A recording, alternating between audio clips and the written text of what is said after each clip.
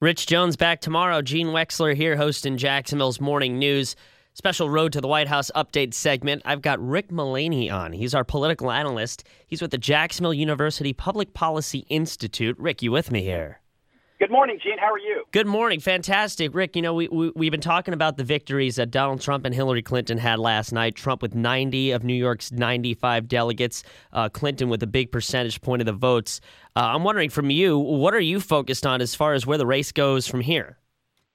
Well, actually, big night for Donald Trump, big night for Hillary Clinton. But if you look to next week, you've got 5 primaries.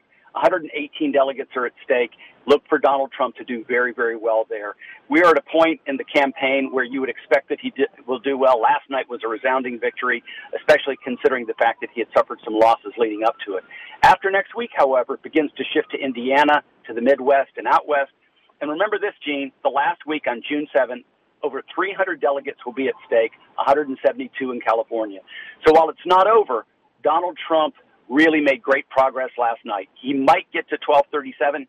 Looks like he may come up a little bit short. But, Gene, even if he's a little bit short, he will have time between June 7th, which is the end of the primary elections, to July 18th, which is the beginning of the convention, to pick up those missing delegates through some deal-making. So it was a big night for Donald Trump, and he helped himself quite a bit. For Hillary Clinton, after losing 8 of 9 contests, yesterday was a resounding victory, 15-point win. Next week also will be very favorable for her, 5 primaries in the Northeast. She is going to be the Democratic nominee. Her focus, of course, is she needs the Bernie Sanders supporters to be with her, particularly young people. She needs turnout in the fall, and she's got to decide how she and when she can begin to pivot to the general. So Bernie Sanders isn't going to go away anytime soon, but look for Hillary Clinton to win, of course, the Democratic nomination.